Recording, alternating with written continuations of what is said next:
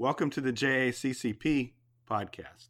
My name is Jerry Bama, and I'm the editor-in-chief of the Journal of the American College of Clinical Pharmacy. Today, we're talking to Dr. Joseph Guglielmo and Dr. Sean Sullivan about their paper published in the inaugural issue of JACCP, entitled Pharmacists as Healthcare Providers, Lessons from California and Washington. Dr. Guglielmo is Dean of the University of California at San Francisco College of Pharmacy, and Dr. Sean Sullivan is Professor and Dean of the University of Washington School of Pharmacy. Drs. Guglielmo and Sullivan, welcome to the podcast. Thank you. Thank you. So let me begin with a couple questions about your paper. And I'll start with a question for Joe, Dr. Guglielmo. As reading it, in California Senate Bill 493 that was passed in 2013, it confirmed that pharmacists could be designated as providers. Could you review for us the journey of the successful passage of that bill and perhaps speak to the partnerships with other healthcare professions that appeared necessary? So, as a preface to the eventual passage of the bill, I would start by saying that this bill really was preceded by at least 5 decades of legislation to even get to this point. And in our paper, we highlight that actually it goes all the way back to the 1970s, where the earliest manpower pilot projects in California took place to expand the scope of practice of pharmacists to more clinically focused activities. That evolved over several decades to the point that essentially pharmacists, particularly associated with healthcare facilities, really could practice as broadly as possible. However, the weakness has always been, I think this is true nationally as well, in terms of impact on community pharmacy practice. And this is where SB 493 focused, essentially. And it is an interesting one because while that bill, while the efforts took place to bring that forward, there were 2 other bills that were partners with it, one benefiting nurse practitioners and one benefiting optometrists.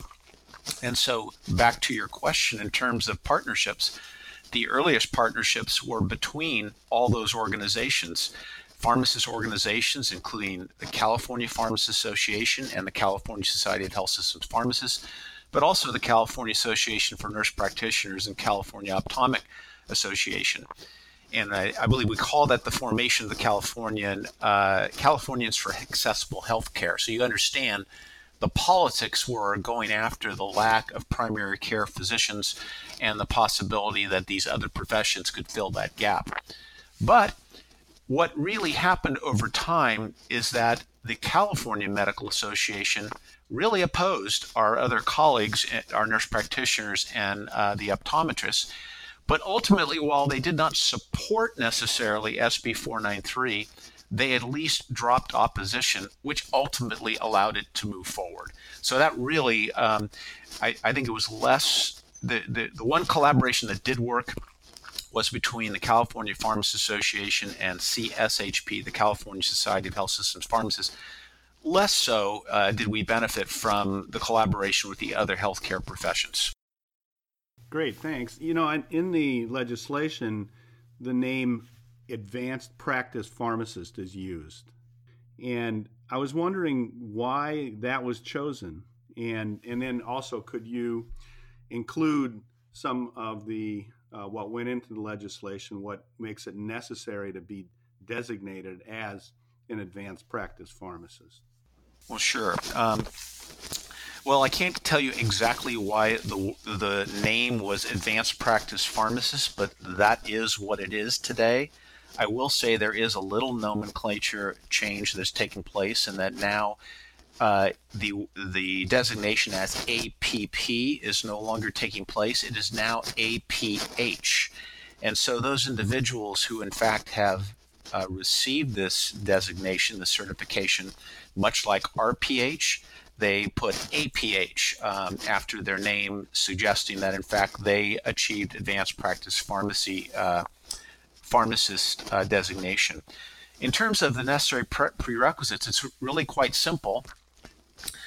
Anybody who receives the advanced practice pharmacist designation has to have achieved 2 of 3 of the following.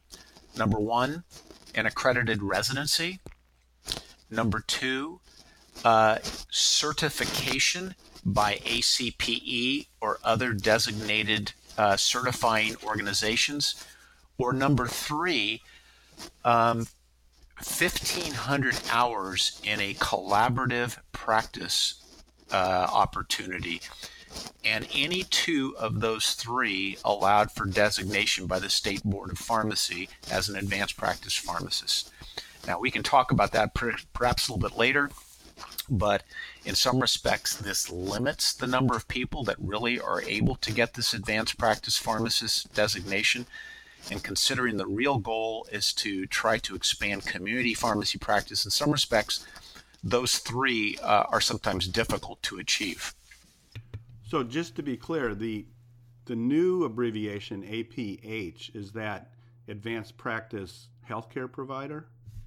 It still designates the advanced practice pharmacist, and that individual enjoys essentially the independent ability to serve as a provider. I will say it's important to state that it isn't just the advanced practice pharmacist in the state of California who's been designated as a provider. In fact, perhaps the most important part of SB 493 is that all pharmacists who are appropriately trained, including not just the advanced practice pharmacists, but those that enjoyed other sides of the SB 493 bill, which were things like being able to furnish oral contraceptives and other contraceptives, nicotine replacement therapy, travel medicine, etc. Those also fit under a provider designation. So the advanced practice pharmacist is just a piece, a very important piece of the now official designation of pharmacists as providers in the state of California. Great, I understand. And another thing, just to be clear, is the second criteria was that board certification by, for example, the Board of Pharmaceutical Specialists? That is one of many possibilities. For example, someone who is certified as a diabetic educator, that would also fulfill the qualifications if you wanted to go with certification or accreditation. So also in your paper, you note that as of the spring of 2018, there were 279 pharmacists that had been designated as advanced practice pharmacists. What are you expecting in the future? And in terms of the number of people who pursue this designation and expand their scope of practice? In light of the fact I knew we were going to have this podcast, I did contact the state board last month. And at that moment in time, in October, there were 372. So it's continuing to move forward. But I would say slowly. In terms of what I expect for the future, I think this will continue to climb about that way. And I'll repeat, it may be more as important with the designation of the advanced practice pharmacist as those that move forward on those other areas, the contraceptive therapies and travel medicine and the like. It may be every bit as important moving forward. So my expectations really relate back to what I said before, that in a way it's ironic that you had to have 2 of those 3 to move forward for advanced practice pharmacy position. But community pharmacy, a lot of those people, a residency is not a common sort of antecedent sort of opportunity, and as opposed to healthcare systems where it's quite common. And similarly, the opportunities for 1,500 hours of collaborative management is also not something that's common. So in some respects, I would argue maybe we weren't successful as we could have been by taking those 3 as being the areas that we had to move forward. But frankly, the politics of it and what the state was willing to allow really weighed into this. So I think it's going to be slow for the reasons that I said. But I guess we're still quite pleased that we've moved forward. We rather consider this a pilot and assess much like a hypothesis being tested, prove or disprove that it works with real outcomes moving forward in these first several hundred pharmacists. Absolutely. I think it's a major step and shows a pathway for the rest of us in the country. One thing I also noted in your paper was that Senate Bill 493 did not establish reimbursement for clinical services by pharmacists. But in 2016, a subsequent bill did. So do you see, you sort of touched on this before, do you see community pharmacies, and particularly chain pharmacies, aggressively pursuing this, what could be a new revenue stream? So I would have to say at this moment in time, especially the way you asked that question specifically, I would not term their pursuit of this revenue stream as aggressive. I think the chains, particularly, I think are very business oriented, and I think they would have to be convinced that there is absolutely a good business plan behind this toward moving forward. So I do think it's an issue, but it does cause me to take a pause to say the following. It says it may well be at the end of the day that reimbursement is not even the right model for clinical services. In fact, it's more doing what pharmacists should be doing anyway, and that is ensuring patients are on the right medications. But the healthcare system or the accountable care organization, of which community pharmacy is often part of, that ends up being the mechanism by which pharmacists fulfill these expanded roles. But we still believe trying for the reimbursement is the right thing, but we recognize, again, we consider it a pilot once again that may or may not be the right reimbursement model in the future. Great. Thank you, Joe. Let's turn to the state of Washington and Dean Sullivan. As I understand it, Sean, in Washington, provider status was confirmed through the successful passage of a bill called Every Category of Healthcare Provider Law. But as you state in the paper, reimbursement from payers for clinical services did not routinely follow until 2013, about a decade later. Could you review for us what happened for this to occur in those 10 years? And in other words, how did you get from provider status to payment? Yeah, happy to. And nice to join the two of you on the podcast today. So what happened over that 10-year period, I think, was relentless advocacy that had been present in earlier decades, but continued from state association leadership and key pharmacists in the state. But we also saw a lot of success in terms of pharmacists' provision of clinical services. The way that we run our CDTA programs in the state, that's collaborative drug therapy agreements, has been very visible and quite successful. We had rapid growth and success of vaccine provision in the state. And of course, that provides a visible marker of pharmacists doing things other than traditional dispensing roles. And then we also had pharmacists step up in terms of providing special services around naloxone provision, Plan B provision. All of this validated the importance of pharmacists providing clinical services. Simultaneously, there were a number of legal and legislative challenges, including with the state's Office of the Insurance Commissioner. All of these things accumulating in the development of Senate Bill 5557 that was led by a legislative advocate and pharmacist by the name of Linda Parlett. So it was sort of a conflagration of all of these things happening at the same time that ultimately led to the passage in 2015 of Senate Bill 5557 that brought reimbursement to what was happening already, which was clinical provision of services in the state of Washington. That's great. Thank you. After Dean Guglielmo reviewed what went on in California, what do you see are the differences between what happened in Washington and what happened in California?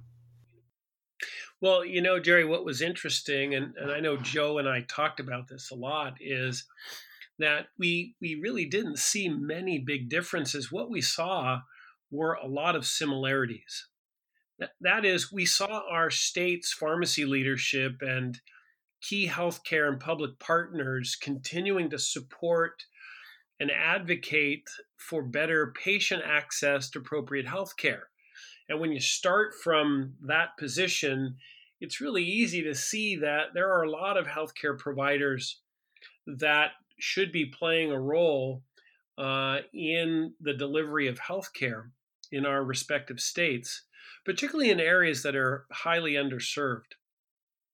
We also saw that the evidence base for pharmacists and providing unique services began to develop more robustly, and that plays a role, because when we get asked, what's the evidence that what you do matters, we could point to this evidence base. And I think thirdly, we were able to capitalize on legislators who had an interest in supporting not just pharmacy, but supporting patient-centered care and population health that would bring care down to the community level, and recognize that, if everything happens to be physician-centric, it doesn't really work as well.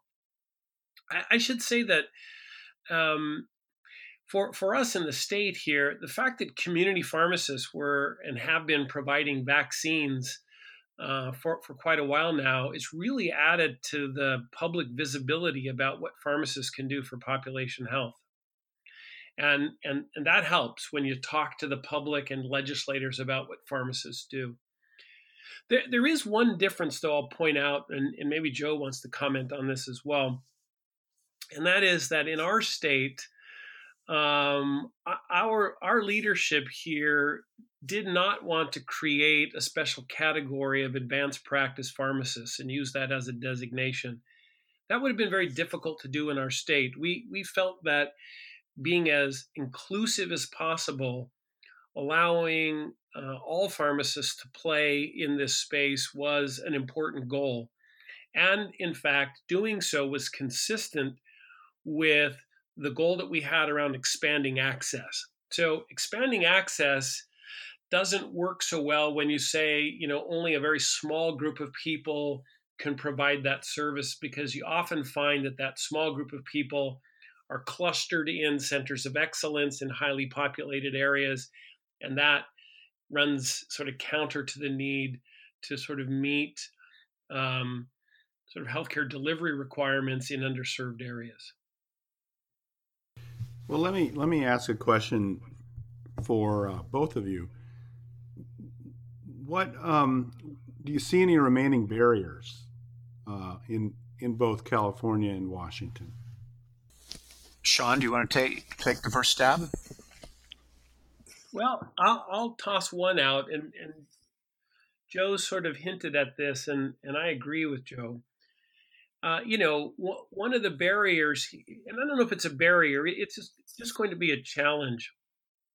We are rapidly moving away from a fee-for-service environment on the West Coast to a system where we are paying providers and healthcare delivery systems, accountable care organizations, integrated delivery systems, whatever you want to call them, we're paying them on a population basis, a capitated basis. And so we're going to need to make sure that what we do as pharmacists fits into a system where we are part of a salaried workforce that's delivering care in a cost-effective manner, given these sort of reimbursement contracts we have now that reimburse on value and quality and not on quantity. In addition to the business plan that Sean is suggesting, which is evolving, I think the other thing that is an inevitability that's a barrier in community pharmacy practice is frankly the lack of healthcare information.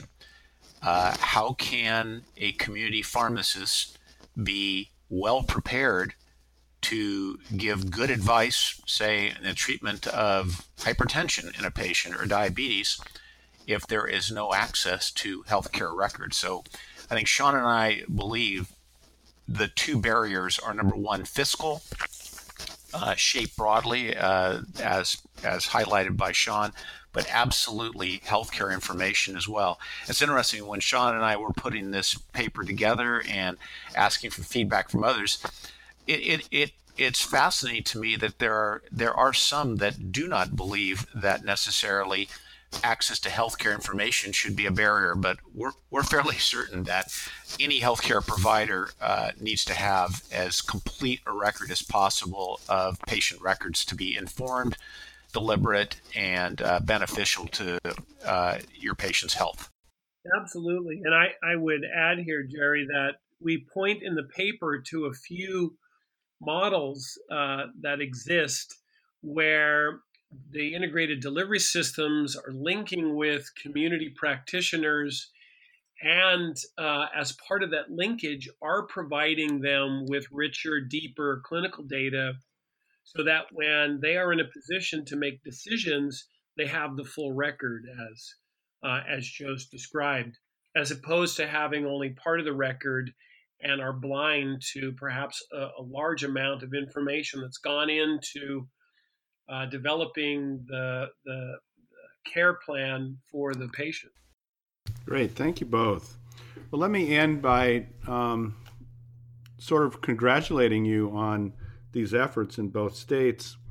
You know, clearly these states have been leaders in the country and are providing a pathway for others.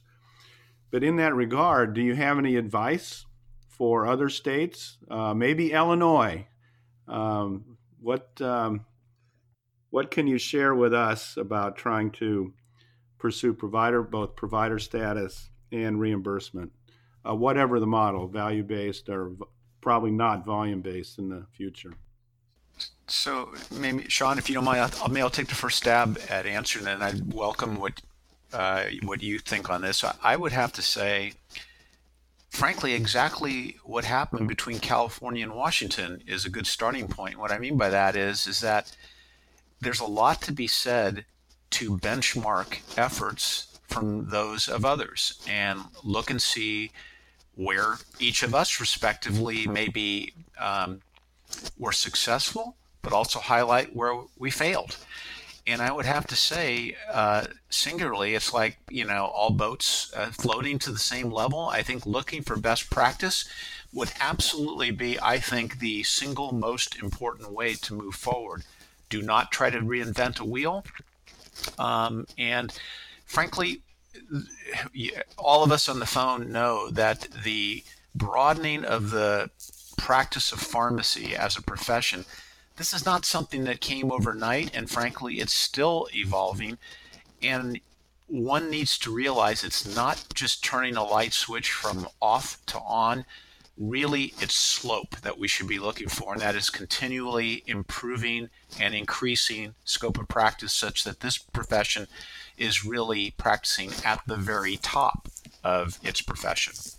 Yeah, I agree with Joe. I would say there's lots to learn from what we've done in our two states. And, that was one of the motivations for writing the paper, is to try to provide those lessons and give a roadmap for those who are seeking to do the same. I guess I would add that, wouldn't give up. We have a chart in the paper that shows that there's a lot of activity across the country. And so I would say don't give up. But what we need to do is stay focused on what pharmacists can do to support cost-effective, patient-centered care and the provision of population health within sort of now defined delivery systems. If we push this effort, provider status and reimbursement, as a financial lifeline for the profession, we're sunk. So staying focused on patient-centered care and provision of good population-level health is how we'll get this done. That's great advice. Thank you both. And I'll end by just thanking you again, and most importantly, for your fine and valuable contribution to the Journal of the American College of Clinical Pharmacy. Thanks. Thank you, Jerry. Thank you, Jerry.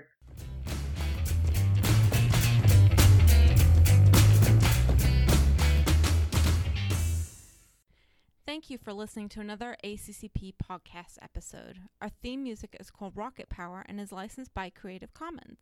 Please take a moment to recommend this podcast and subscribe via iTunes so that you'll get notified of when our next episode will be released.